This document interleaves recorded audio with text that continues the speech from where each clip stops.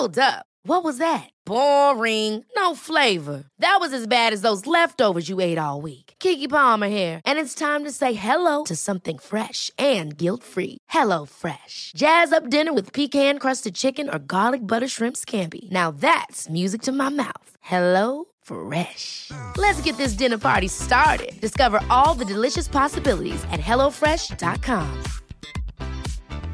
Quality sleep is essential. That's why the Sleep Number Smart Bed is designed for your ever-evolving sleep needs. Need a bed that's firmer or softer on either side? Helps you sleep at a comfortable temperature? Sleep Number Smart Beds let you individualize your comfort, so you sleep better together. J.D. Power ranks Sleep Number number 1 in customer satisfaction with mattresses purchased in-store. And now, save 50% on the Sleep Number Limited Edition Smart Bed for a limited time. For J.D. Power 2023 award information, visit jdpower.com/awards. Only at a Sleep Number store or sleepnumber.com.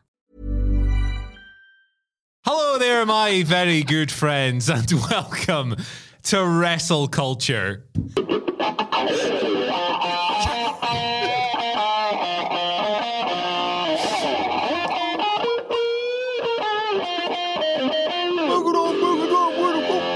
Right, it's funny.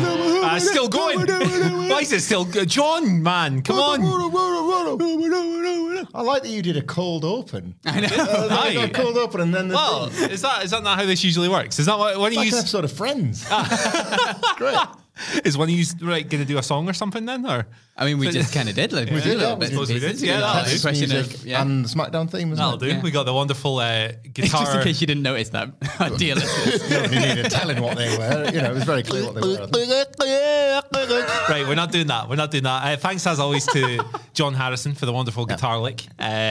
Wilburn should never leave us alone. No, he's gone and done it again, hasn't he? Like, how long ago was the last time we did the first Chaos edition of Wrestle Culture? Was it 3 weeks ago? 2 weeks ago? Something like that? Something like that. Yeah. Local law Remember enforcement now? have only just stopped knocking on the door. We talked about everything from Roman Reigns potentially leaving to Margaret Thatcher death match or whatever it was. Children watching people die with light tubes. Yeah, it was a hell of a time. And today you're going to get a hell of a time as well. I'm Andy Murray, of course. Yes. Also in this room. I love that you're desperate to try and get this back on track somehow. But even you don't know how to do that. I know, what's the point, honestly? Which one am I again? Yeah. It's interesting that literally the only man who's capable of holding these things together is the most chaotic man alive, Adam Wilborn. True, yeah. It's something else. I come in here and I'm pretty chaotic myself. I try and hold it together and I'm a disaster. I'm all at sea. I've got arms that are like cooked bits of spaghetti trying to push these buttons. It's mental. Anyway, I'm joined by Phil. Hi. And Michael Hamflet. All right. Phil has a surname. It's Chambers. We're gonna talk about wrestling, right? So I was gonna write. You know he's got the wonderful like intro, and you and Sidgwick in particular, Hamflet, do a really good job of reciting it whenever you're filling in on hosting. I was gonna do that this week, but I've just written down a bunch of pish. So if you're a fan of this sort of thing, and why wouldn't you be, you can subscribe all over the place. iTunes. All over the place. iTunes. Spotify. Wherever you get your podcasts. HMV. If you phone up your local corner shop, the guy who works there can probably hook you up as well. Stick it on your mini disc player, down the library, all of that. We do show reviews, previews. We are in the British Library. We are. We talk about, is it me and you talk about this, where like every single published artifact is in the British Library. We so are, you have to yeah. get some sort of membership deal. You can't just go in there but you can get access to their reading room. And these somehow are published artifacts. If you live in London and you're a listener, go to the British Library and fire up a What Culture podcast. Find this specific one. If you are in the British Library and it's 2045 right now, and you're listening to this podcast wondering what the hell happened to our society, well, you found the first part of your answer. You know what we should do that's just popped into my head? Do you remember back in the day in WWE, you used to be able to ring a number and like Stone Cold will tell you the wrestling news or whatever it was? Yes. We should do that, but with like Wilborn will say iconic, or like Andy Murray will will give you the news. Yeah.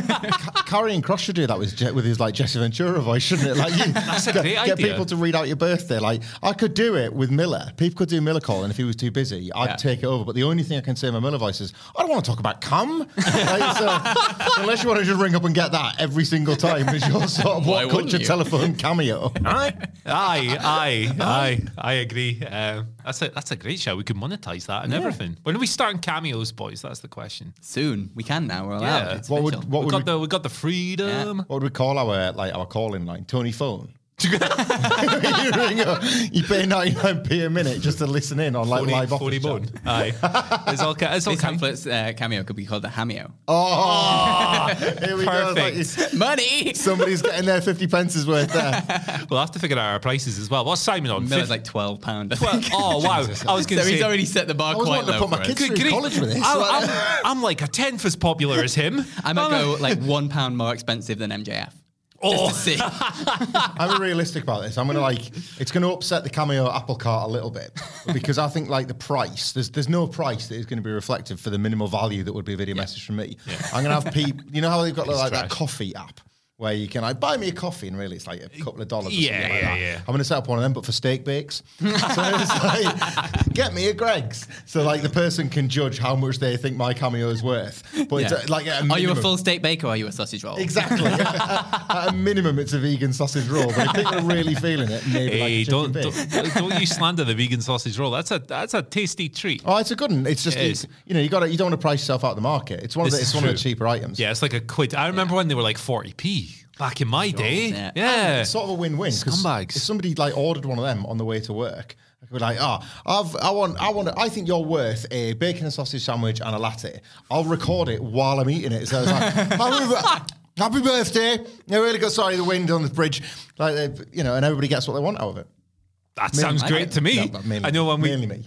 when we pitched the idea of starting a food channel, I didn't think it'd be that. Like, the more you tip us, the more we'll eat. Like, send a super chat in until we explode. I'm here for that. Gross, flaky ASMR, just like pastry flakes coming out.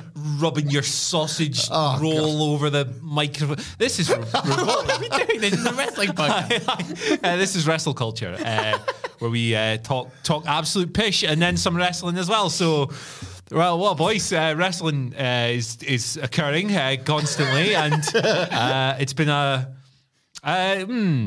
interesting week. More so in terms of following on from last week, which was the real beast. With Stephanie McMahon and Sasha Banks and Naomi and all of that stuff. And the week before that, or recently, we had Roman Reigns, his new contract, MJF, teasing stuff. He's been at it again, the rascal on Twitter recently. This week, like news-wise, in terms of things of that nature, it feels almost like a come down. But Double or Nothing is on Speaking of come down. Sunday. Double or Nothing is this Sunday, and it's got 30 matches confirmed so far, and more are expected on Rampage. So 11 announced so far. Cool your jets, Tony. Come on. Jesus It's a lot. Christ. Where were we at with Revolution? Was that 13 in total? Yeah, something like that. Which worked out okay because 3 of them were on the kickoff. Not the kickoff, gee whiz. Yeah, the buy-in. buy-in. That's it. So it was kind of like, well, the buy-in's going to be an hour long anyway. You might as well just fill it with matches.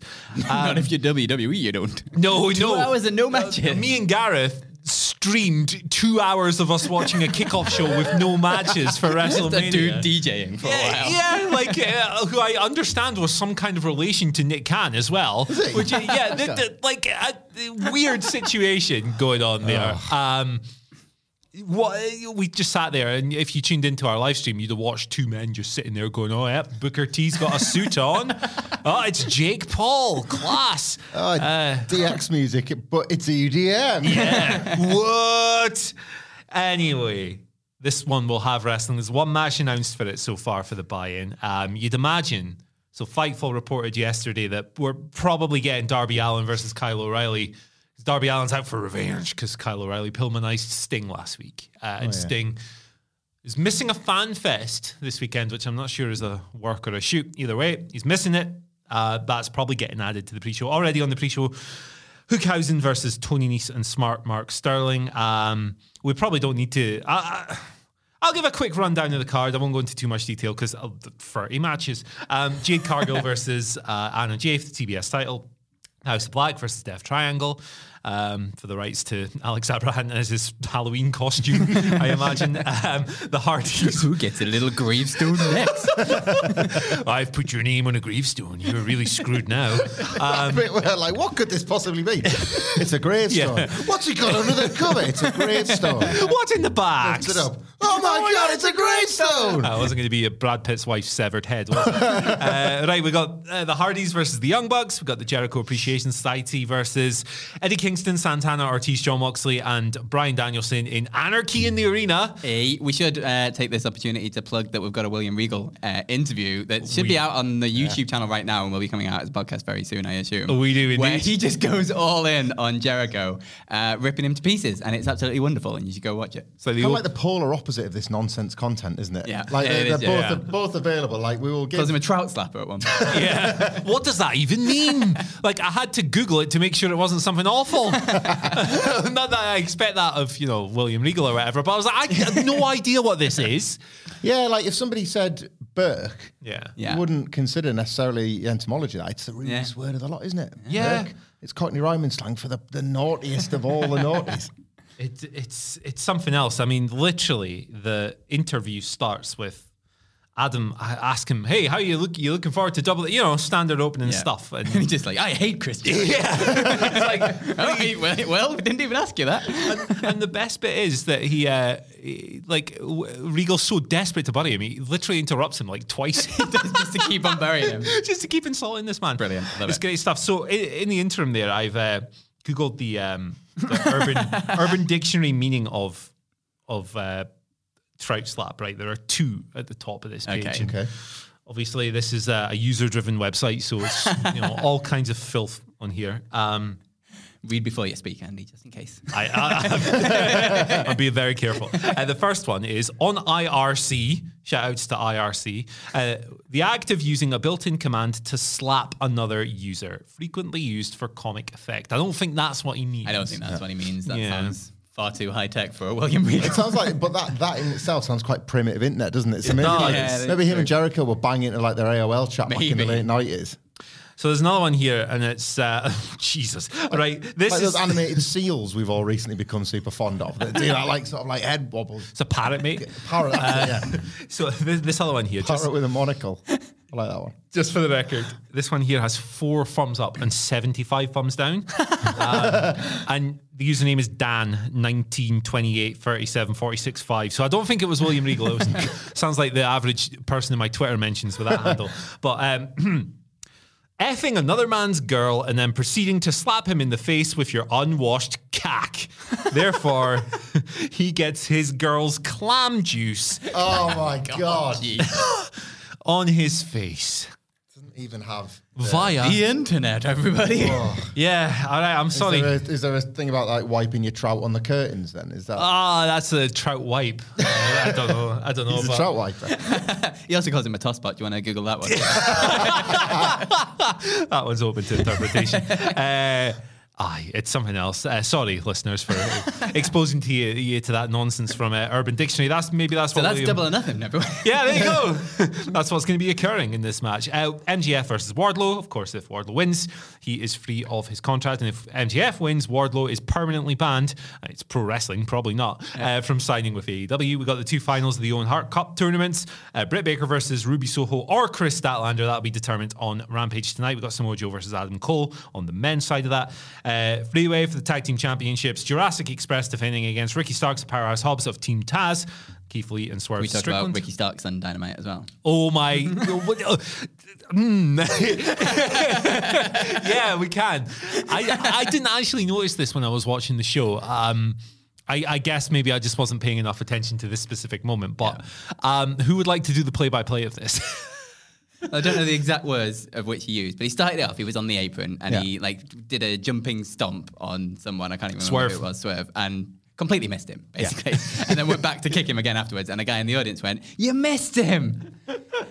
And then Ricky Starks turned around at said person in the audience and said a lot of things about his dad and his cum and how he should have missed it. And it was absolutely fantastic. Like NXT 2.0, this Double or Nothing preview is spunk-soaked already, isn't it? We've got like... This is like Bruce's office, isn't it?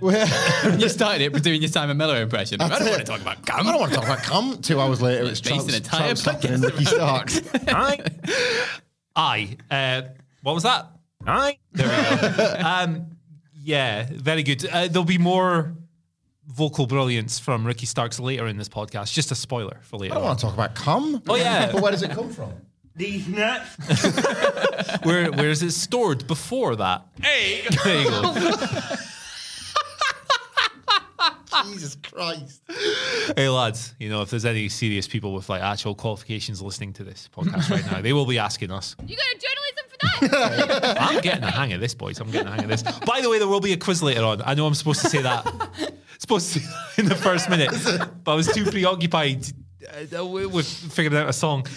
All that formula stuff is like goes way, way back just to make sure people stick around. Like, why would they not from this introduction and extend, this one long intro that is this podcast? How could they not stick around off the back of this? I mean, surely they're right now texting all of their friends like, come on, get on the What's Such a Podcast. This is amazing. You must have misread that card lineup because you told me Death Triangle were working on the show, but they're in this room right now doing this podcast. Well, Alex Abrahantes has already gone home from work. Wilborn, of course.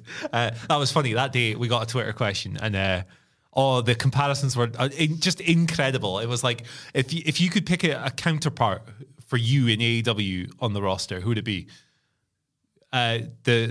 You were John Moxley, Hamflet. It's like, I will take that. Like, I might just leave now. Like, the most appropriate one was Sidgwick as Pac. It's very good indeed. Kind of like technically excellent, but you don't want to mess with him because he will rip your throat out. And Wilborn was Alex Abrahantes. So I was answering it, and I somehow came up with Cleary as Wardlow. I don't know how I got to that, but it felt right. There are 2 more matches on this card. And that's what we were doing. The world title matches. Thunder Rosa defending against Serena Deeb, which has had a remarkable 65 seconds of build across. It's really rubbish the way they've promoted this. Should be a great match. And Hangman playing Page. Thunder Rosa off like she's at the Oscars and her speech is running long. Yeah, like they just started playing the music and she was like, I'm not finished, guys. Jeez, that was weird. That was really weird. I'm going to give their women's champion like a minute as well. The really weird build for this. The Serena segment the other week was good. But and the main event, which Tony Khan has said will not be going on until after the Golden State Warriors and the Dallas Mavericks, I think, basketball game. He's promised that if you're a fan of your American sports, you'll get to see the last touchdown before you won't miss a home run, and you'll still get to see the main event. That's I mean, on baseball, a 7-hour pay-per-view, I don't think there's any reason to believe that wouldn't be the case anyway. Yeah, I think we'll be covering this thing until Friday at this rate. But yes, Hangman Page versus CM Punk in the main event. So I guess we should probably do some analysis or something. I don't know. Analysis? Yeah, I don't know. That's not what people hear. I mean, when you hear if they were, they have turned off long ago. If they are here, they're very stupid for that because that's not what I bring to the table, son. So there you go. That's a brief lineup. Are we anticipating anything more being added? What do we reckon? It's never off the table with TK, is it? Sounds that way, doesn't it? Yeah. This Darby Allin, Kyle O'Reilly thing doesn't fill me full of joy, but at least that you gave me like the storyline reminder of why there's a rationale for it. Yeah. And it's weird. Sting is like front and center on this poster as well. I'm not particularly a Darby Allin guy, but then the AEW pay-per-views probably should feature a Darby Allin. The problem is it features just about everybody else on the roster. Yeah. So when you leave somebody off, you're basically, well, not everybody on the roster, that's an exaggeration, but all of the main key and some peripheral players. So when you leave somebody off, you kind of designated them as an outsider to all of this. FTR are notable by their absence. If Kyle O'Reilly doesn't go on, like Red Dragon, the same. And there's longer form thoughts on this very podcast feed if you want to go listen to our Double or Nothing preview if you're concerned there isn't enough analysis on this very podcast. But truthfully, I think optimism at the moment is a little bit low and expectations are more measured than usual and excitement levels are maybe not what we would normally have for this pay-per-view. It probably bodes well, because there's enough quality wrestlers on this roster to make sure that this delivers on the night. There's only so much, even if this is badly structured, even if this is badly laid out, there's only so much that can go wrong with this many combinations of such potential. So I think that creeping sense of disinterest that people have got in this card might actually benefit it. After All Out, and then I'd say to a lesser extent Full Gear, expectations were just sky high for AEW pay-per-views. And I would say Revolution somehow managed to live up to those. I thought Revolution was an excellent show. And people were coming off the back of this run of pay-per-views where all of a sudden AEW were entering like a different stratosphere as a pay-per-view company. It's not been ideal to watch the product fall off a little bit over these last few months, but this will probably be mostly a great time. And I think people will probably leave this in a better mood with the product than when they started. Yeah, absolutely. It's one of those where, like, WWE do this all the time, mainly because they just don't hype shows at all. But when they don't hype shows, like, they always, like, you get to the show and it's just wrestlers doing wrestler things and they ended up knocking it out of the park and you have a really fun show. Like, this is a time where you're going in for maybe one of the first times, or one of the very, very few times at least, with kind of lowered, measured expectations for an AEW pay-per-view. And you look at the card, like, there's still a lot of good stuff in there. Like, there's still going to be a lot of matches that are just going to absolutely smash it, like Samoa Joe and Adam Cole and things like that. It's like, it's going to be really fun. Like CM Punk, Hangman Page, like, if you take away the kind of odd build for it, like, the match itself is probably going to be absolutely brilliant. Like, there's a lot of things that you're not super excited for, but will end up being probably amazing on the night. And hopefully that leads them to a trajectory to build a bit of momentum again, because they've kind of lost that kind of steam. He's sort of, Tony Khan's in the position at the moment as a booker of that football manager with, that when they always say in football, the cliches, it's a nice problem to have if you've got an embarrassment of riches and you can't quite work out who to select, but it's really awful when the manager keeps getting it wrong. And this does feel like there's a series of pairings here that, whilst not bad on paper, and the kind of the match, just good wrestling by assumption, isn't it? Yeah. You said Samoa Joe and Adam Cole. That's the sort of the two names that come together, and you're like, well, theoretically they should have a great match. Yeah. But lots of the stories feeding in, lots of the pairings that have come together have just maybe not felt like the most dynamic use of the talents available.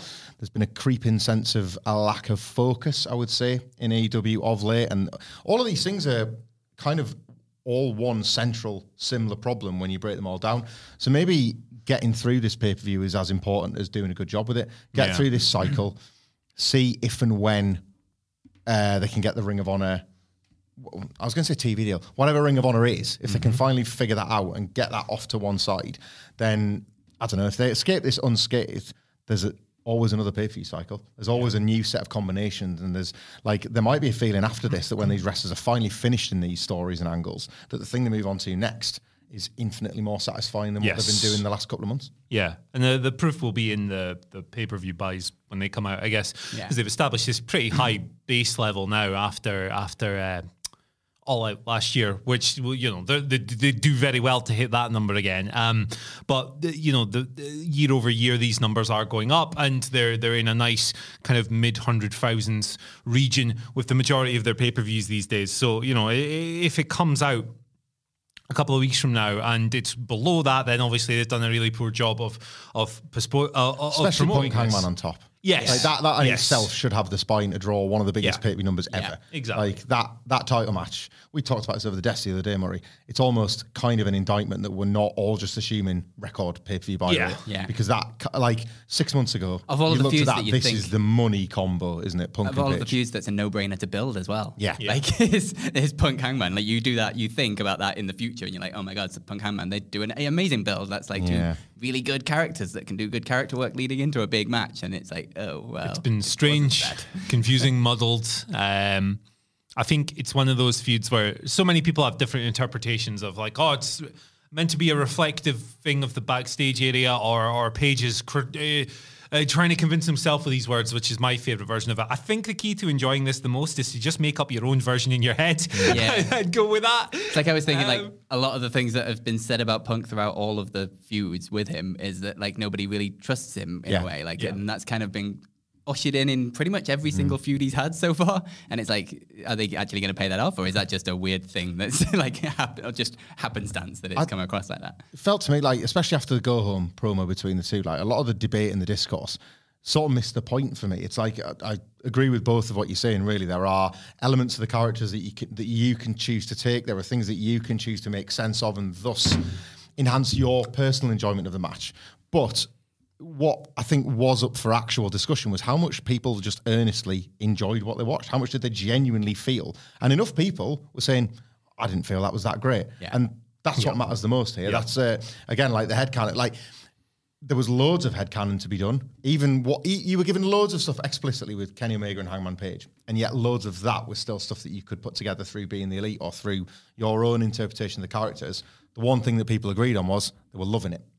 That hasn't been the case here. There hasn't been universal agreement. MJF and CM Punk again. Like, there hasn't been universal agreement that this program rules. This program is just kicking ass and firing on all cylinders at just the right time. Yeah. And I think that's probably the more important debate than where maybe, you know, they've maybe left a few details out with the characters. Is just how much have people actually enjoyed this. And I've been rooting for this. I've wanted to enjoy this more than I have. Yeah. And there's been a couple of weeks I've thought, here we go. And then it's just never really quite sparked. It's bristled, but never really like sparked into life in the way I would have liked. It's kind of echoed that kind of throughout the card a little bit as well, like from top to bottom, apart from the MJF one, which is again the one that stands out as the one that's actually like really well built from day to day. Like even the tournaments and things, like you'd think they've spent ages on these tournaments, then you'd have a logical end where you're like really excited about the finale and you're like, well, it's going to be a good match, but there's no real reason to care. No. And for a tournament that they've put so much effort into, you'd think that would really be there. It's really odd that it's a shame. Again, this is one of the things where you kind of have to, like, I get no joy from saying this, like, because they're the inaugural Owen Hart tournaments, and the principle thinking behind them is such a nice thing as well. The foundations of this, like, no pun intended, are just like quite powerful, and what they're starting to represent, and like wrestling fans have wanted Owen Hart's legacy, and AEW have found a way to curate that one thing without going against the wishes of Martha Hart, which always would have been the way if it was within WWE. Yeah. So this should be perfect, right? And yet they've kind of folded their own internal storylines into the brackets of a tournament. So you've never been able to just think about a wrestler traveling through the brackets or try to, like, very few wrestlers are in this tournament to be in this tournament. And one of the only ones that were Dax and Cash. Yep. And Dax went out in the first round and Cash went in the qualifier against him. Everything else has been about, like, Adam Cole fought Tomohiro Ishii in his first round or his qualifier, and that was a bit of like Forbidden Door adjacent stuff. And now him and Kyle O'Reilly were doing a bit about, hey, we're going to get the final, Undisputed Elite, finger poker Doom stuff. It's like the wrestlers are kind of more involved in their own angles, and it just so happens that these brackets have fallen neatly into their laps. Yeah, and you think about like the men's final in particular. Adam Cole wins this. It's going to be over in an instant. He's not going to land on this Owen thing for a while because he's going to go and continue his Undisputed Elite storyline with the Young Bucks. And if Samoa Joe wins this, here's Jay Lethal, Sanjay Dutt, and Satnam Singh. And it feels like they're going to speed past this at 1,000,000 miles an hour, which would really stink, and I hope it doesn't happen. I do hope that Martha Hart is in the building, at very least, or if not presenting the belts to the winners. I think that would be really nice. And the whole family, they were there couple of weeks ago on Dynamite, weren't they? Yeah. Was it the start of the tournament they were there for? It was just midway through, I think. It was like one of the maybe the quarterfinals or one of the semis or something. But and I'm sure I read online that like Martha will be there, and I think you're right. I think presentation is I think it'll elevate the whole thing as well. Like I've predicted Britt Baker and Adam Cole win, and it's just where we are now. They're both stars, and they're both going to get belts, and there'll be a nice visual of Martha Hart in between these. Power couple sort of vibe, you know. It's something I think to kind of rescue this from just like falling through the cracks a little bit, you know, just like not really feeling like I think it's like you say there, Murray. This needs to feel important.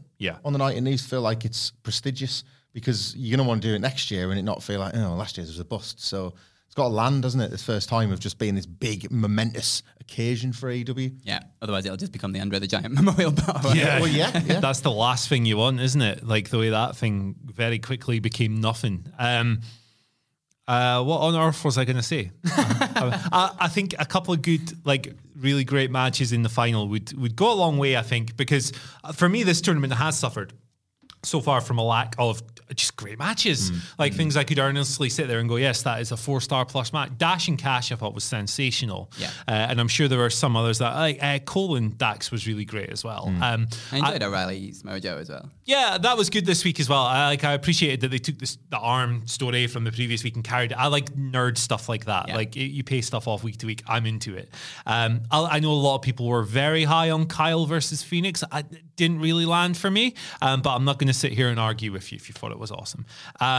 So like a couple of blowaway matches could really benefit here. But Joe versus Cole is interesting. Joe, obviously, not the physical force he used to be, but I've really enjoyed his run so far. I liked the Kyle match this week. I loved the Suzuki match earlier on in his run. Britt Baker versus Ruby Soho or Chris Statlander is a bit more difficult. So I was just looking it up there while you chaps were talking. Britt Baker's match with Toni Storm from this week's episode of Dynamite is currently the lowest rated AEW match of 2022 on Cage Match. Now, that doesn't factually mean anything, right? But subjectively, 109 people have voted on this. And, by that majority of opinion, next to it, it's way lower than the second worst match, which was the Hardys versus the Butcher and the Blade, which obviously didn't go as planned on TV. So I wary of this one a little bit more. I think that Ruby's beaten Chris, I think, on Rampage. I think Statlander is excellent, and I like this remake of her. I think she's low-key maybe apart from maybe Serena Deeb, maybe the best person at elevating people in matches and giving people their best match in the division. She's really, really good at playing like a Vanguard standard bearer type wrestler. I think we're going to get Ruby and Britt. Ruby's run maybe hasn't been as high level between the ropes as we'd hoped so far. I think she resonates extremely well on TV. I like her a lot. She's really likable. But in the ring, we've not quite hit that level. And of course, we had the match from them at Grand Slam, which was good, but I think great would be a bit of a stretch. So hopefully it comes together for them in the ring. Hopefully they find their chemistry. You've picked the two heels to win, Michael. Yeah. I think Cole's going to win the men's, but Ruby's going to win the women's. What do you think, Phil? I am with you on that one, I think. I think Ruby needs it a lot more than Britt will ever need it. I do think it's really odd that Toni Storm didn't win that match. It just makes a lot more sense going forward. I know it wasn't very good. Yeah. I can't believe they didn't arrive at that as the final. Yeah, 100%. Especially that's the logical story. Like we talked about their own stories getting in the way of the tournament brackets and things, and they're kind of feeding the tournament brackets into their own stories. That's the one time they've done that, but then taken it away at the same time, and it doesn't make any sense. It seemed like the most logical build. But yeah, Ruby needs this a lot more. I think she's looking a bit more comfortable now on TV than she has in a long time. Like the promo that she did on Dynamite, no, it's just a little backstage thing, but she felt a lot more like herself. Like she was a bit more comfortable with who she is in AEW, and hopefully that comes across in matches as well, because she's not really had a chance. Well, she's not really shown that yet. Yeah, absolutely. But they need to have a good match in this one, I think. Yeah, definitely. I think both finals could certainly use with hitting a level above the average of the tournament so far. We'll just run through some other bits and pieces really quickly. Jade Cargill versus Anna Jay, that's going to be a squash. Yep. House of Black versus Death Triangle will be a mental spot fest, and I can't wait. Yep. Could probably say the same for the tag team title match, right? Just that triple... Don't use the WWE word. That three-way on Dynamite was probably a really good preview of what's going to be. Yeah. Creative spots, people interacting with more than two people at once. It's not just one guy waiting over here while you do moves. Go. Exactly. MJF versus Wardlow. It's the best storyline in AEW at the moment, right? Yeah, right. Yeah, we all agree on that. I do love about that as well, just on that. It's the best storyline in AEW. It's the thing that I think everybody's probably the most ramped up for on the card, maybe apart from the main event because it's so unpredictable. Yeah. But in loving the journey of Wardlow getting the match, I think it's been easy to overlook the prospect that MJF might win. Yeah. Mm-hmm. And they're kind of, what they've done with Wardlow is they've mirrored Cody versus MJF. So you have the lashes, you have the cage, and all of that came from Cody. Well, MJF turned on Cody after Cody lost the match, which was for everything as far as Cody was concerned. He lost that match and he couldn't fight for the title. This is kind of similar to that, isn't it? Wardlow could lose this match and then he can't fight for any title because he can't have a job. But the mere existence of Ring of Honor over here at least creates this thread of believability. Well, Tony Khan has seen all this go down and think, well, there's no way that this man is getting left unemployed. Yeah. I'd like to welcome Wardlow to Ring of Honor, and for MJF to fume that he thought he'd finally got a shot of this guy forever, but he's in the company next door and he's always going to be breathing down his neck, something like that. I'm not sure if I think that's going to happen, but I just think it's not worth entirely overlooking. Yeah. Like they've done such a good job of... Cedric made the comparison on our Dynamite review of the week. He made the Austin McMahon comparison because not only is it sort of this authority type figure versus the anti-hero, the kind of the working man trying to break through, but typically Wardlow kind of gets to win most weeks by the end, kind of gets the last word. So you're always, no matter what MJF set up, Wardlow's knocked it down, but you're there for it again next week.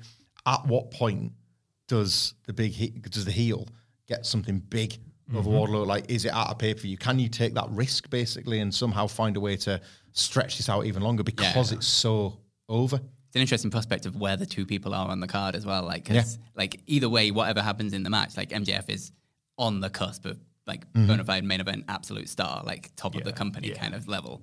And Wardlow is just there ready to be truly heated up and like go on a really like big tear through AEW or whatever. Like this story that's done such a good job of getting him over to the point where people, they want to see MJF get his ass kicked and then they want to see Wardlow just kind of tear through people. Yeah. But it's like either way, even if like MJF does win, there'll still be another way of getting back to it at some point where MJF can finally get his comeuppance, and it's just how you nudge both of them at the same time up onto that next level where they really need to be.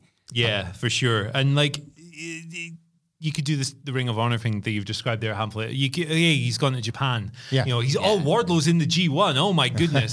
Something like that. Maybe he could win the United States, IWGP United States title. MJF gets really bored. There's like loads of ways where you can put Wardlow in a corner for a while and he'll do really well. And then MJF will go, that guy's doing really well. I don't like this. Come back and I'll beat you up. All that said, I did actually predict a Wardlow win on the other podcast we did because I quite like the idea of FTR running off Sean Spears. Yeah. They've been very careful to note that Wardlow's got no friends because of all the time he spent with MJF. He basically alienated everybody in the locker room, which is why nobody comes to his aid now.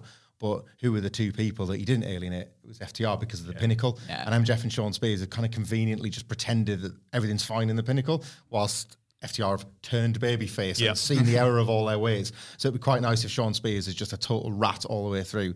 They run him off. MJF realises not only is he all alone, but after all this, it's going to be their fault. Yeah. And there's a new direction for his spite, is the formal death of the Pinnacle. Yeah. And there's a lot, you could have MJF pay off Tully Blanchard and bring in the Gates of Agony, his new tag team and stuff. There's loads of really interesting directions, I think, no matter what way you take this match. But yeah, I mean, when you see things like, if MJF wins, Wardlow will be permanently banned from signing with AEW. It's pro wrestling, you know. Yep. It's part of the fun. Those stipulations that never stick. I mean, Thunder Rosa versus Serena Deeb.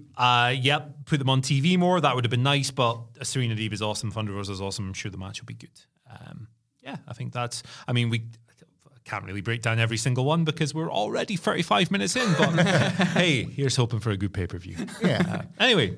Shall we move over to WWE and their interesting pay-per-view situation of their own? That's all right. Cowards. Arisen last night. Wow, this is something else. So Money in the Bank was originally, it was part, Nick Khan, the big dog, what is that his job title? President and big dog of Slick Nick of WWE, had this, I believe he masterminded this idea of having 7 or 8 or whatever it is, stadium shows, major ones in the US, a bunch of them in summer, that being Money in the Bank, SummerSlam and Clash at the Castle, of course. Really these huge arenas. So they booked the Allegiant Stadium in Las Vegas. Conveniently forgetting that they can very rarely sell out an arena rather than a stadium. Yeah. Well, to be fair, though, the one in Wales... It's very good of them to do like a What Culture Post show, isn't it? That's going to be like be like they're talking smack for a Clash near the castle. It's nice of them to put something on for us. If we sell out before Clash at the Castle, I know we're only selling we're not selling 60,000 tickets. We can make like a percentage game of it. It's like, we've sold 75% of our tickets. Your move, WWE. Yeah. WWE can make up their attendance figures. That's true. Yeah, we'll tape a section off if we don't. It'll be fine. But yeah, so they had this ambitious plan. It was going to be Allegiant Stadium, which attracted around 51,000 fans for SummerSlam last year. SummerSlam was a blockbuster last year with John Cena versus Roman Reigns. And then on the night, this wouldn't sell tickets because you didn't know what was happening, but Becky returned and Brock returned and all that stuff. They were going to run Allegiant Stadium. Looks very much like they didn't sell enough tickets, and that's why they've moved to the MGM Grand Garden like we Arena. Didn't get enough tickets. Well, looks like we haven't got a single main event. So there's a bunch of stuff going on here. Looks like Roman Reigns screwed us up. Nick Khan at it again. What am I trying to say here? Spit it out, Andrew. You're hosting the podcast this week.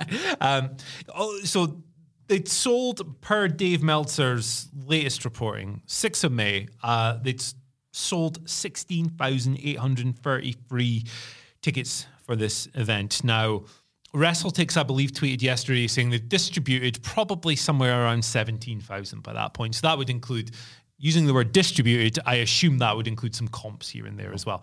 Now, the problem with this now is that they've moved away from Allegiant Stadium, which attracted 51,000 last year, and they've already committed to 17-odd thousand tickets.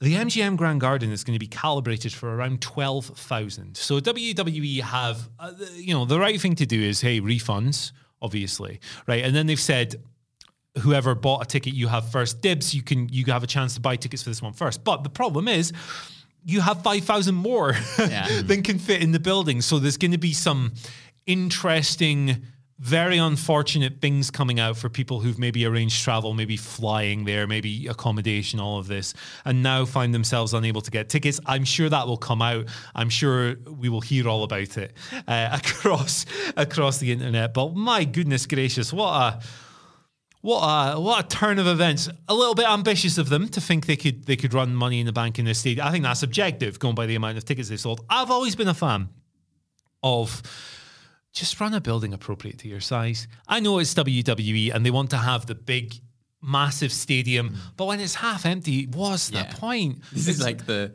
biggest scale 5-star wrestling you can possibly imagine. Speaking of 5-star wrestling, we've got a treat for you coming up next. They do it on TV as well every week when there's like 5,000 people at Raw and they run this 15,000-seater basketball arena or whatever. And it's like, why? Run the smaller buildings that AEW's run. You'll have a better atmosphere. You won't have to sit everyone on one side really awkwardly. You won't have to go, hey, cameraman, you can't shoot that side because it's got tarpaulin over it. It's a weird move. I think that part of their strategy in doing this is the idea that if it's in a stadium or a bigger basketball arena, it's a more prestigious venue, therefore they can get away with charging more money for tickets, therefore revenue isn't too bad. But live events have been massive money losers for this company for ages. You've got to think that a smaller arena would be cheaper. I think, obviously there's been the obvious comparisons to WrestleMania 7 with Sergeant Slaughter and the terror and the bomb threats, because he was just such an overheal, and that's him. Back then, I think Vince McMahon had ran, WrestleMania 3, 78 or 93, it doesn't really matter. Tons and tons of people. Yeah. Toronto Skydome, same again, around 50 to 60,000 for WrestleMania 6, and believed that you could still do it at least once a year. Back then, I think it was about that end goal that you've just described of, the filling the buildings and the gate receipts and all that kind of stuff. Nick Khan, pretty much from day dot in his job, has been key to the massaging of WWE's perception, right? So those TV deals in 2018 that came into effect in 2019 were the tipping point, as I remember infamously Brandon Thurston gave us the details, were the tipping point from when WWE made more money from rights fees and television agreements and the like than consumer spending. Business to business. Yeah, business to business, thank you. Yes, and it never came back and it was never destined to, and we all kind of had that, if we thought creative was bad before, what about even now when they're not even serving a customer?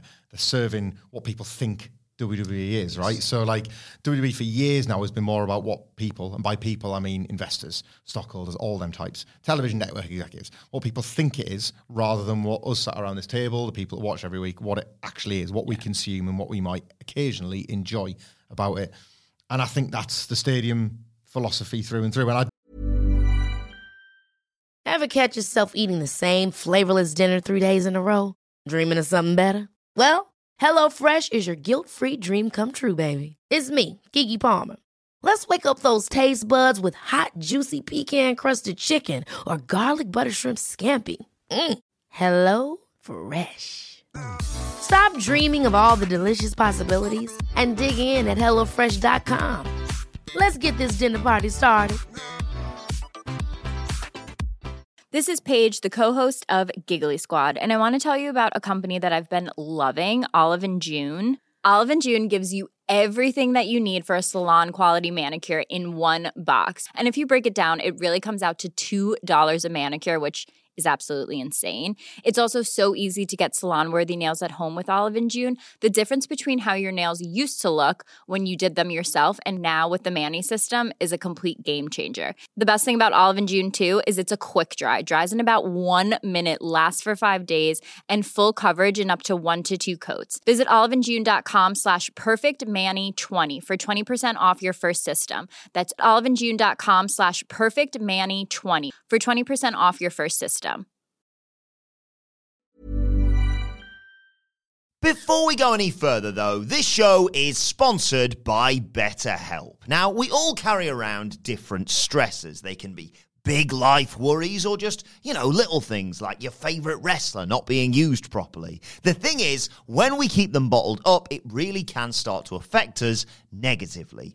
Therapy is a safe space to get things off your chest and to figure out how to work through whatever is weighing you down. It is really helpful too for learning positive coping skills and how to set boundaries. Therapy basically empowers you to be the best version of yourself. So why not give BetterHelp a try? It's entirely online, designed to be convenient, flexible, and best of all, suited to your schedule. Get it off your chest with BetterHelp. Visit betterhelp.com/whatculture today to get 10% off your first month. That's BetterHelp, HELP.com/whatculture. Don't think this will put him off either. There will come... The problem is, which he has found firsthand here, is that every now and then the tail still does need to wag the dog. You can't just have this Roman Reigns thing and be like, look, Roman Reigns, big star. Yes, true, objective facts. WrestleMania, big brand. Yes, true, objective facts. Still leveraging so much against the WrestleMania name. Yes, you can sell all these things off Roman Reigns and WrestleMania. You can't sell a 12-month calendar around it. You can't sell shows off the back of one star with no... Cody Rhodes was the one guy used in the advert, if you remember, walking across the Allegiant Stadium football pitch. Yep. So that was them effectively saying, if it's not Roman Reigns and if it's not WrestleMania, it's pretty much Cody or bust. Yeah. So the poster for it was just Cody Rhodes and that's it, front and centre. And he's the guy they've bought. He's the guy they've signed away from the opposition to have a star because they didn't have another one. So I think I'm really glad this has happened because there was almost, for the last 3 years, there was nothing really that you were armed with as a fan of the product that gave you reason to hope that there was any chance of a change. Sure. I'm not suggesting that one move of a stadium is going to make them think, oh, we need to overhaul our operations and build stars again. I'm not saying we're going to go back to that, but maybe the odd one or two might be nice. The odd... just 2 or 3 more people that feel like you could draw tickets with. Because has the conversation not been for weeks? Who have they got for 3 stadiums? Nobody's had the answer because the people don't exist. Yeah. It's not The Rock. So short of that, there is nobody at this point. You've just done Steve Austin. Done Steve Austin and Brock Lesnar over 2 main events, that sort of... There's nobody, and there never was. And now they're down to 2 stadiums, bruised egos and all. And maybe, just maybe, it cannot all be about massaging perception. And a little bit of it still has to be what brought them to the dance in the first place. Yeah. I think the funniest thing about this as well, outside of the sort of WWE inner workings behind it and why they haven't sold that many tickets and et cetera, they're moving from 40-odd thousand seat arena to a 12,000 seat with the MGM Grand. The T-Mobile Arena exists in Vegas, which is 20,000. They could have run that and just put the 17,000 in there. Everyone would have had a ticket and they still would have had 3,000 left, which they probably could have sold by. Yeah, for sure. B, AEW are running that on Sunday and have already sold it out. So either T-Mobile Arena might have been booked already for that night. You never know, and that's why they had to go for the smaller arena. But the MGM Grand, the first Double or Nothing. Yeah. So AEW graduated from that building to the T-Mobile one, and WWE going the other way. That's quite sweet. What date's Money in the Bank? It is the 2nd of July. Let's see if there's anything on at the T-Mobile Is there a sports arena. team that plays there? They've got an ice hockey team in Las Vegas now, don't they? The Knights. The what of July? The LA Knights, the 2nd. Yeah. They've got UFC on. There you go. So that's almost disappointing. Head-to-head arena business with the UFC. That's great as well. UFC 276. So coming out of that, I really hope that someone makes a snarky comment on Dynamite next week about ticket sales in Las Vegas. I know a lot of people don't like that. Personally, it gives me life. It's the equivalent of an espresso shot in the morning. Take more shots at each other, companies. It is fun. Back and forth. I love it all. Right. speaking of very ambitious wrestling shows, Wrestling Entertainment Series. This, I don't know why we're talking. Well, no, I do know why. This came about several weeks ago, so it's not new, and it's happening next week. I don't know why we're not going to this show. That's what I don't know about. This is it. It's next weekend, bosses, if you're listening. Where is it? It's in Nottingham. Nottingham. Wilborn's there all the time. We could just do that, couldn't we? Hitch a ride. Not like there isn't tickets still available. So realistically, we're just talking about this because I wanted a wacky topic before we do the quiz. So the Wrestling Entertainment Series, for those who don't know, is the new promotion that has been started by the Authors of Pain, the former Authors of Pain, Raker, Akam and Razar, who are they formerly known as in WWE, who hadn't done anything in wrestling since they were let go by WWE, and they've re-emerged, and they could not have re-emerged in a more insane fashion. I cannot possibly think of a way they could have re-announced themselves in the wrestling scene other than going to DDT and wrestling the Panda and the Blow-Up Doll in the same match. Wrestling Entertainment Series, from their official press release, the future is here.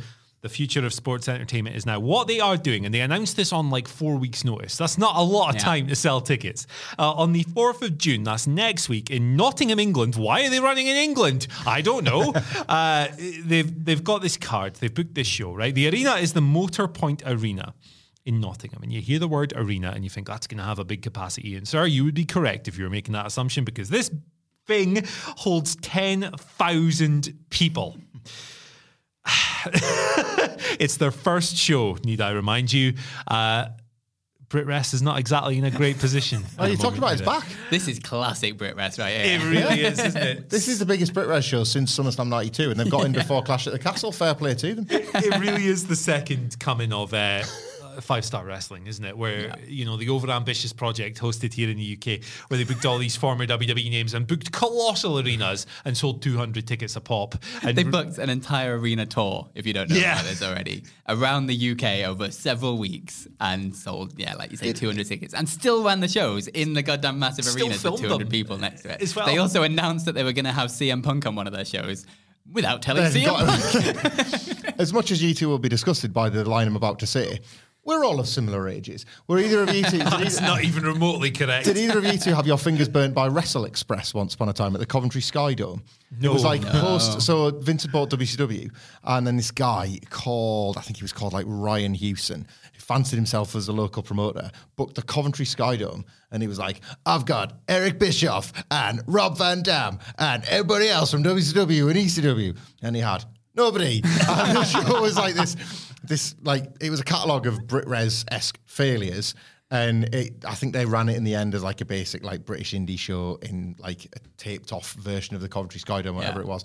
But yeah, like for years, when they like talk about killing the business, killing the town, killing the territory, it certainly put me off going anywhere near any one of these. 5 or 6 big, like one name as an import, that's one thing, a whole night of big stars, this can't fail. Like, that was the thing from 5-star. They weren't lacking star power, and they still only managed to sell like 200 tickets. Yeah, you just remember arenas from it, don't you? And you're like, I'm not going to do that. You tuned into a 5-star thing, and you saw Rey Mysterio flirting around on this grey arena floor with a dozen people in the background with Rob Van Dam. It was so weird. It was so weird. And it sounds like this is going to go down a similar route. Obviously, you know, more promotions entering the marketplace is great, but I have no idea what to... Shall we just run through the card? Yeah, please. This is absurd, right? So there's 2 pre-show matches here. I love that there's a pre-show. It's got a pre-show. God forbid a wrestling show doesn't have a pre-show. What are they doing? Are they keeping the finger... Like, is this getting broadcast on YouTube? It's like, get yourself down to the Motor Point. Here's a sampler of what you could get if you get... I'm 6 hours away. Well, get yourself in the car and you could make it for the main event. Look at all these seats that are available for you. What a pre-show. So charged with selling tickets or pay-per-view buys for that main show, we got Dirty Dango. Right, okay. Sold. Versus Levis Valenzuela Jr. That's No Way Jose. So you've got kind of like a WWE undercard match, chilling there. Mike Bennett versus Biff Busick. Biff Busick is Oney Lorcan, for anyone who might not know, which is very weird because Oney Lorcan seems to have an incredible indie match every single weekend. He's the anomaly on this card. But yeah, I hope if someone's going to pay for him to pretty much go on holiday probably phone it in Reno and then have a nice time in the UK. Exactly. Free He's holiday, suggesting, baby. Murray, here that he's going to be expected to work a miracle. Oh, Yeah, with that. Mike Yeah, with Miracle, that. the Bennett guy. Shout outs to the Pope. Elijah Burke, he said that on commentary once. It was very funny. Not the actual Pope. Yeah, shout out. Somebody isolate, shout out to the Pope. This podcast. How was Wrestle Coach this week? Shout out to the Pope. This podcast comes to you live from the Vatican City. But yeah, that was a Pope commentary Our line. new sponsor, Catholicism. Man, that could be quite lucrative. Catholicism's huge. And then on to the main card, you've got Lince Dorado, who he maintains his ring name. He used that before WWE, so that's probably why. He's facing Dean Matadi, who is Mojo Rawley. So this will be his first match, I think, since leaving WWE as well.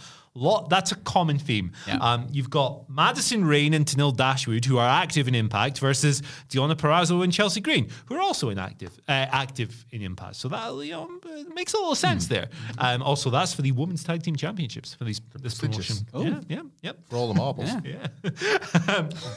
We have a freeway here. Killer Cross versus Samurai Del Sol versus Jonah.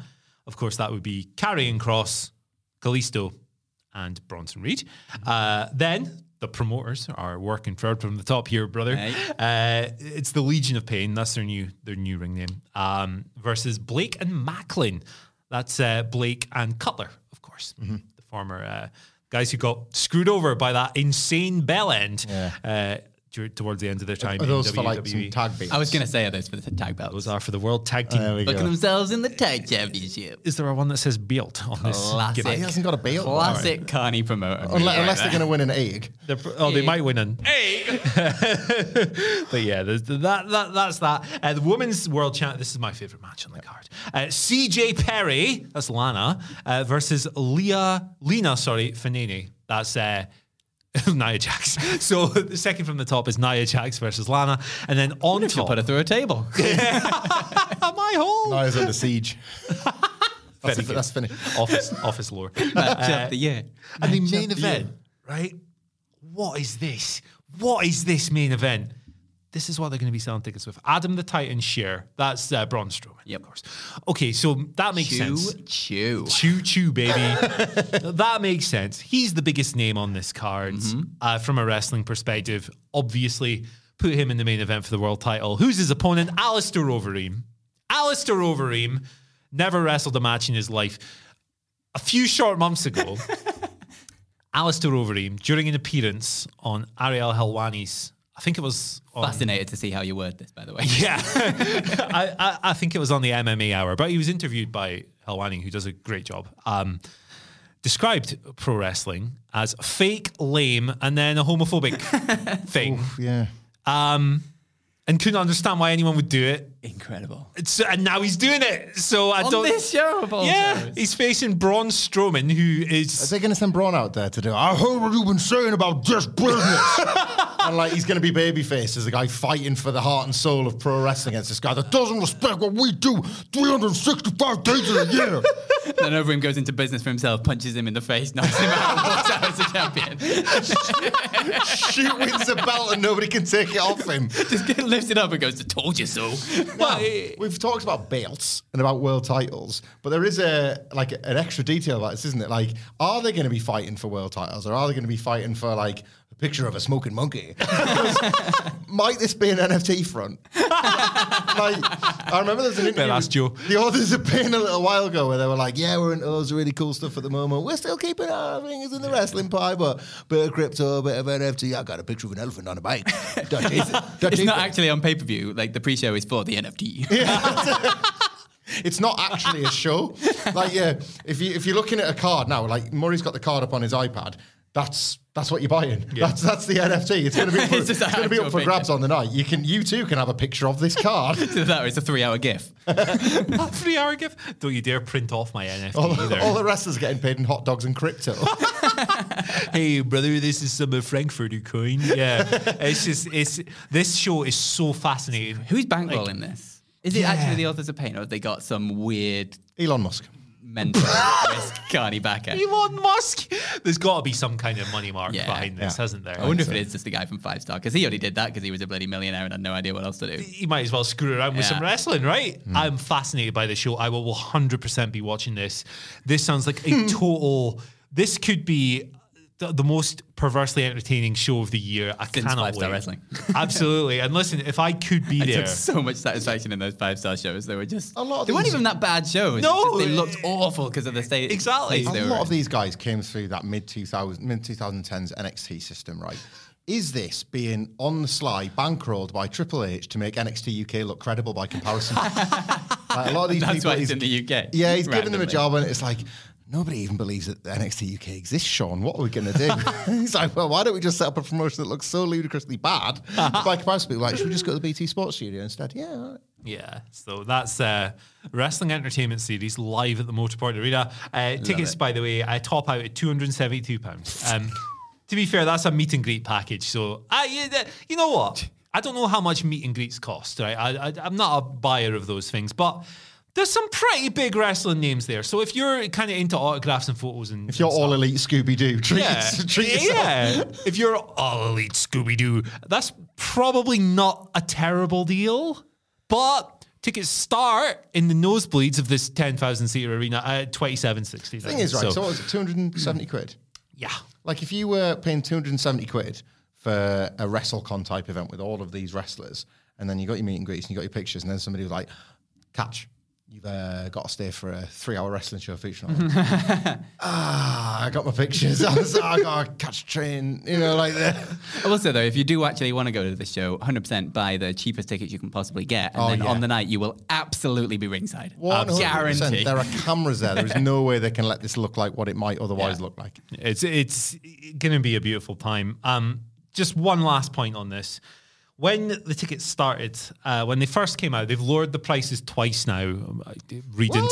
Shockingly, I don't think they're selling all that well.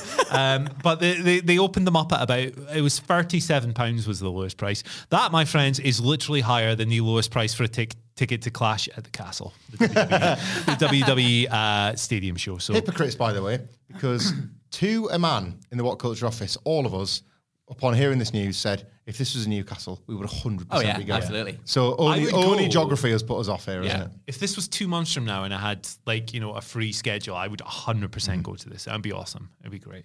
Hey, you want? There's still time. Hey, maybe we can. When is it? Next week? Next Saturday.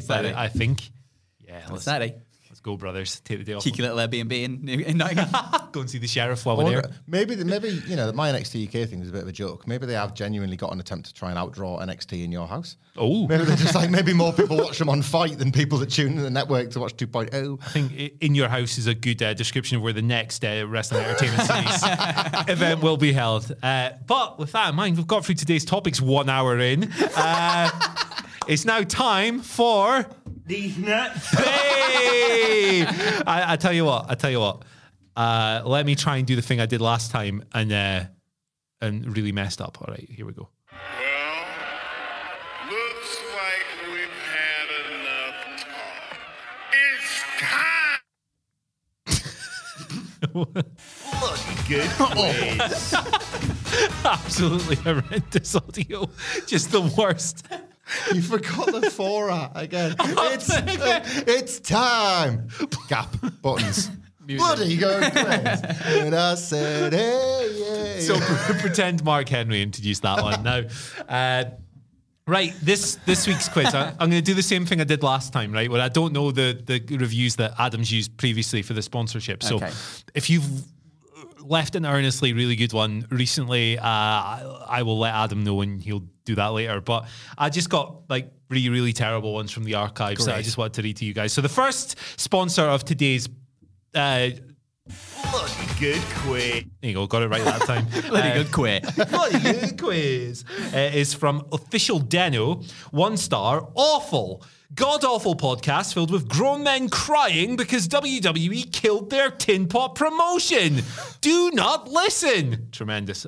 Tin Pot? Is that What's he on about? What's he on about? WCPW. Ah, okay. I mean, I wasn't involved with that, so I don't know what you're talking about, mate. Like, next one. As I sit here wearing a Defiant Crew t-shirt. Hey man, free t-shirts are free t-shirts, Phil. Hey, listen, go and look at the view count for is it Rey Mysterio versus Alberto Del Rio. And tell us where Tim Paul Pal. All right. Second review, 1 star again, comes from Jojo Nix. Title is John Cena. 1 star purely for the hate of Big John. So there you go. That's Laurinaitis. Yeah, I hope so. I hope you didn't hear my laptop making noise, friends. It's all popping off. Very professional host. Our final one is this is something else. Is from Simon St. Caddy. The title is AEW Booking is a Laugh. Okay. And it is a 200-word breakdown of why AEW booking is bad.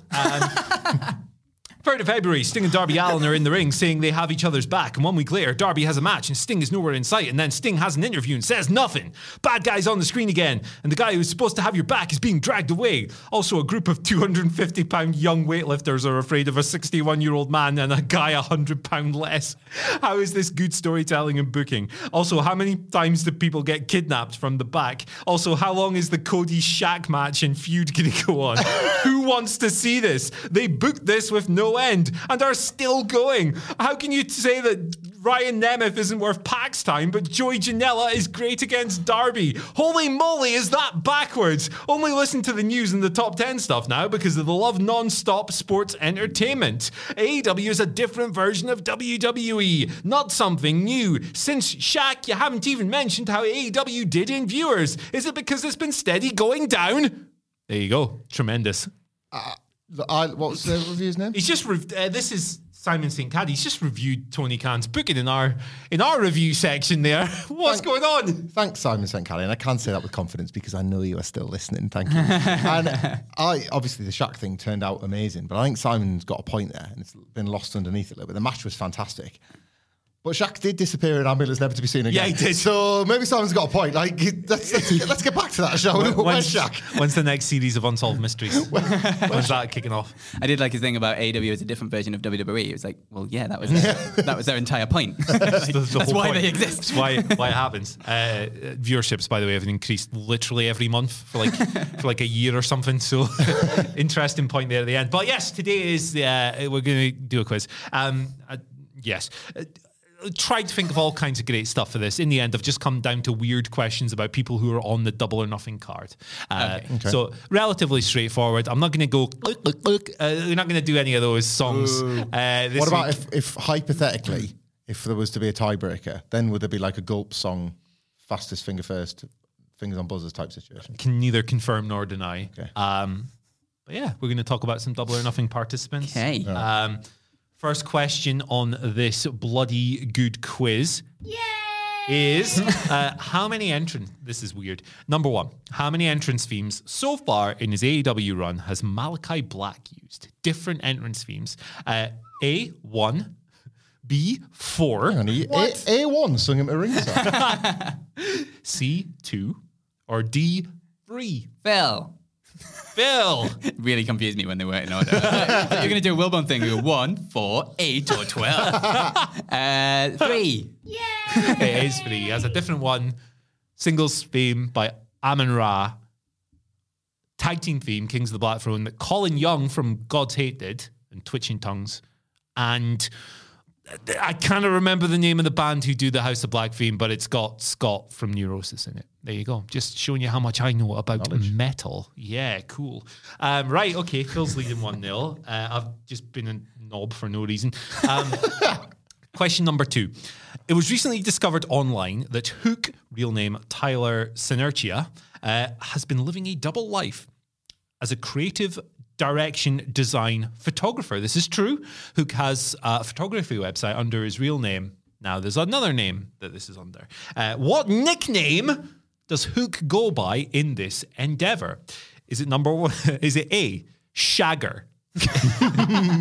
Is it B, Gooch? Is it C, Dookie? Or is it D, Captain Jock? Hamlet. Hamlet. I'll go with Gooch. It's Gooch. Tyler. You're saying he's not a really big Green Day fan.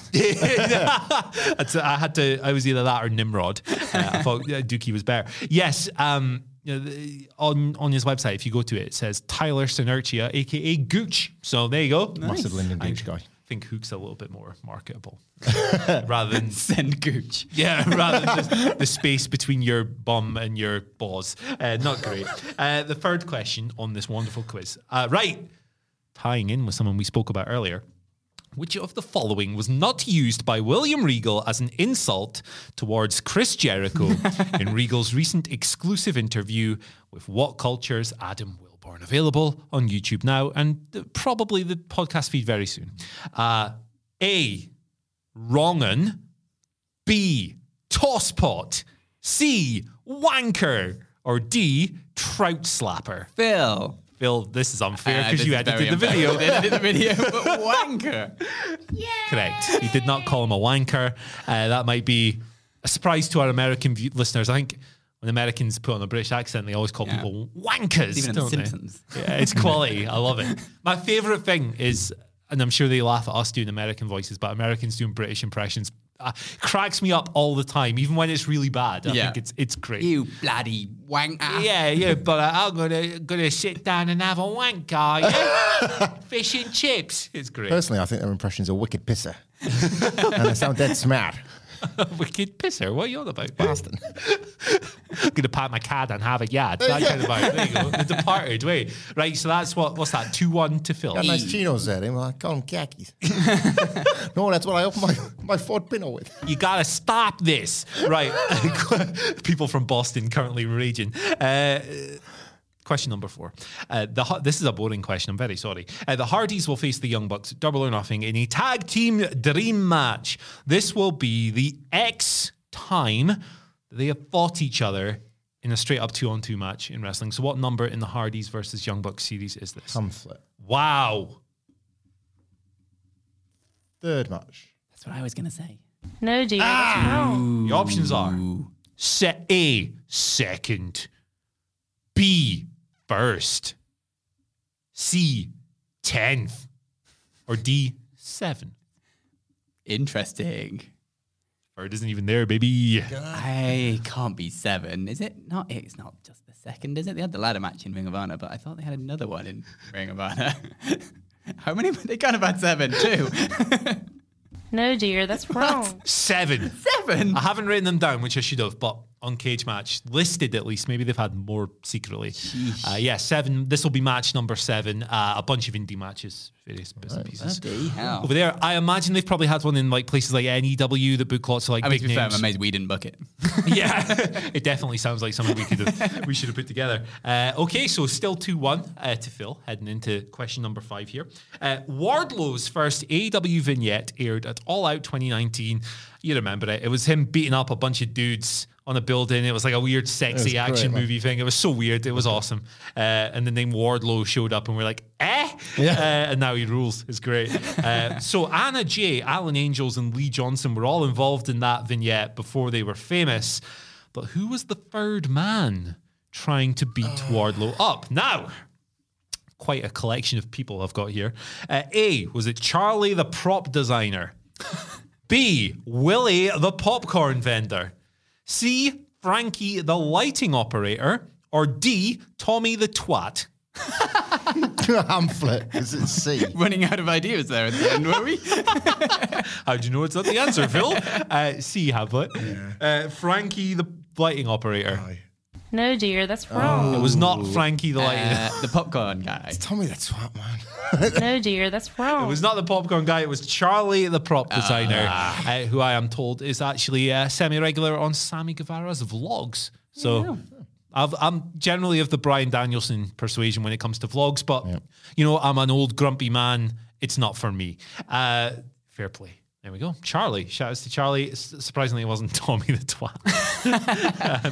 Our next. I want Charlie the prop designer to get me more work. Yeah. Just some of these pay-per-views set up a little bit. Let's get them chips back. Yeah. Give Charlie the prop designer something nice to do. Yeah. He can make a chainsaw. Yep. Something like that. They don't need the Cody, like, Yes. chandelier thing in the Loads middle of anymore. extra Get space rid of now. that. Do So, something Yeah, put something in. Something fun. Put Get like involved, a Charlie. yeah, like a tombstone or something for Penta. Put some names on it. Right, maybe number not. 6.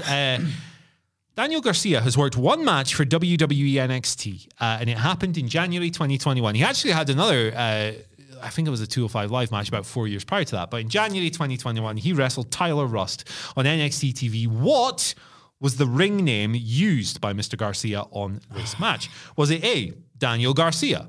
Was it B, Danny Diaz? Was it C, Dante Rios? Or was it D, Drew Shakespeare? Hamflet. Hi. Is it Dante Rios? That's what I would have gone with.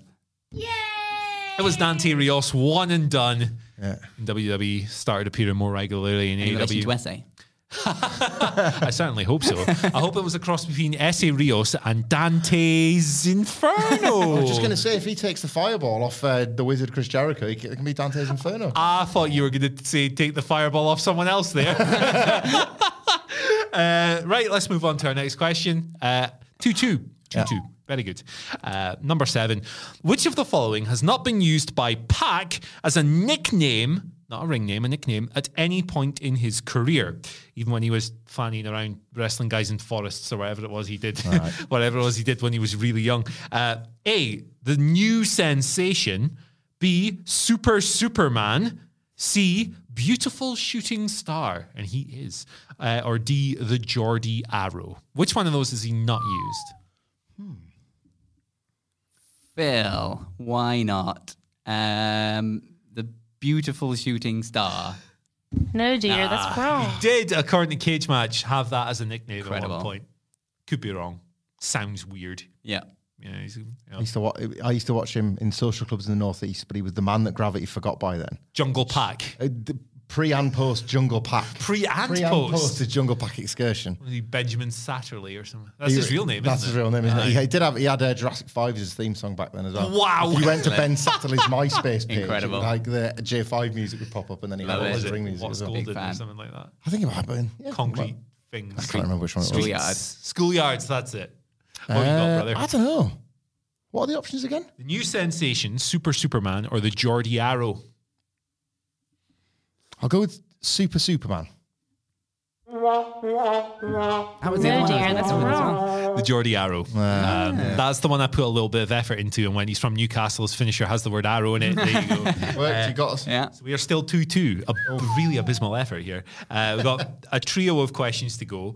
Number 8. In the studio version of Rancid's smash punk hit Ruby Soho, what genre of music is echoing through singer Tim Armstrong's Wall in the very first line? That's quite a good question, unless you haven't listened to Rancid before. Sorry, what's this song called? Ruby Soho. Ruby Soho. Whose entrance theme is that? Britt Baker's. Tony Khan's. Destination Untone. Right. What genre of music is echoing through Tim Armstrong's walls in the first line of that song? A, punk, obviously. B, reggae. C, dub. Or D, symphonic black metal. Echoes of a music genre coming through my bedroom wall. Hamflet. Yo. B. Yo. Yo, B. B, reggae. Yeah, why not? Yeah. Hey, there we go. Yes.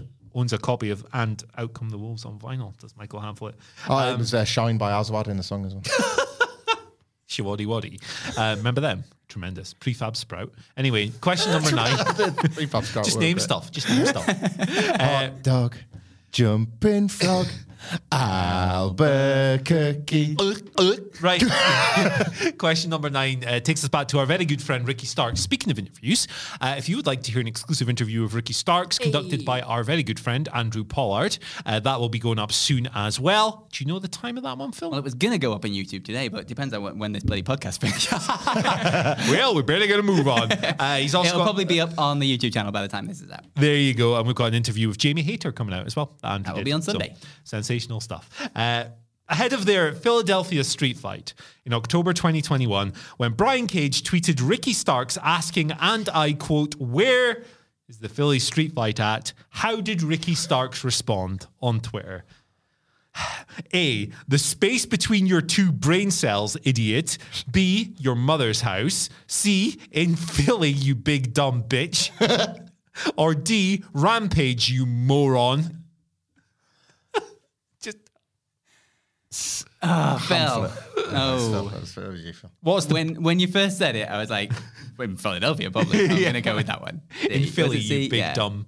There we go. He did a stunning turn of Twitter form there from Richard Starks. What on earth is the score? Is it? I think it's 3s each, isn't it? 3s each, I think. All right, let's go with that. Is this the last question? Yeah, it means unless you both ruin We either this both have one. to get it or neither of us get it, and then we get a gulp. So this is not a wrestler who's going to be on the card, but it's a city that's going to be on the card. Why did I squeak? City. It's going to be on question number 10. Which of the following was Great O'Khan, the legend, not photographed doing in Las Vegas this week? I've only seen one of them, I think. Yeah, we all woke up on Thursday and saw the images of him living his best life in Las Vegas after an interesting debut on Dynamite. He's not on the card, but question A, was he not performing his signature Iron Claw on a strip club bouncer? I mean, Iron Claw! Was he B, sitting on a giant phallus? C, getting whipped in a restaurant? Or D, posing with two topless women? What of those was he not doing? Or at least photograph? He could have done anything for all we know. One of them that he was doing. Hamlet. Yeah. Sitting on a giant phallus. No, dear. He That's was sitting at the end of a giant willy. Sitting on a giant gallus.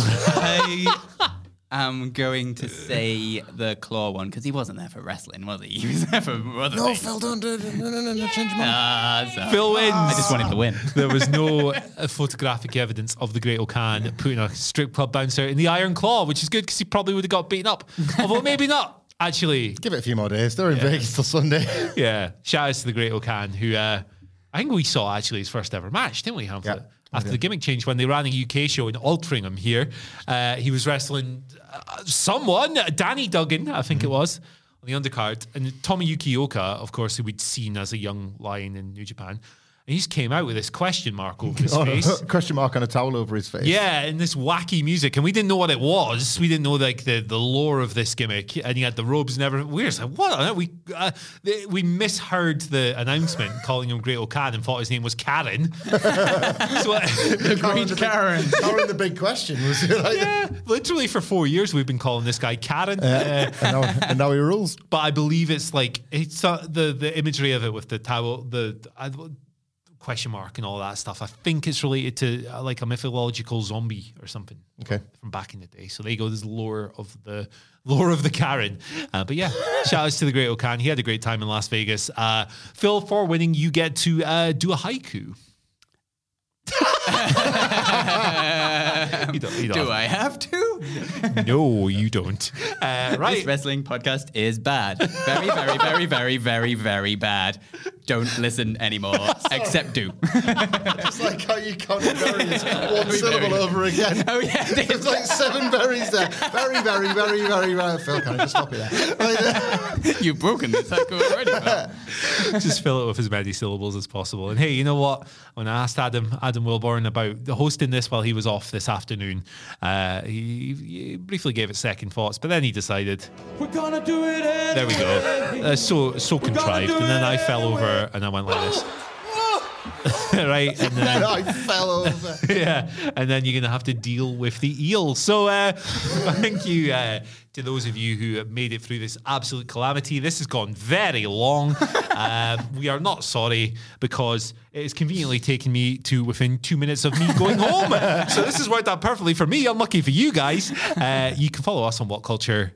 No, you can follow us on Twitter at What Culture WWE. You can follow Philip Chambers at Fill My Chambers, and you can follow Hamlet at Michael Hamlet, and you can follow Andy Murray at I probably don't actually, lads. It's probably for the best. Right, cheers for joining us. Thanks for enduring the chaos, and we will see you soon. Also, mind that there's an audience as well. So there you go. wrestling. Ever catch yourself eating the same flavorless dinner 3 days in a row? Dreaming of something better? Well, HelloFresh is your guilt-free dream come true, baby. It's me, Keke Palmer. Let's wake up those taste buds with hot, juicy pecan-crusted chicken or garlic butter shrimp scampi. Hello Fresh. Stop dreaming of all the delicious possibilities and dig in at HelloFresh.com. Let's get this dinner party started. Planning for your next trip? Elevate your travel style with Quince. Quince has all the jet-setting essentials you'll want for your next getaway, like European linen, premium luggage options, buttery soft Italian leather bags, and so much more. And is all priced at 50 to 80% less than similar brands. Plus, Quince only works with factories that use safe and ethical manufacturing practices. Pack your bags with high-quality essentials you'll be wearing for vacations to come with Quince. Go to quince.com/pack for free shipping and 365-day returns.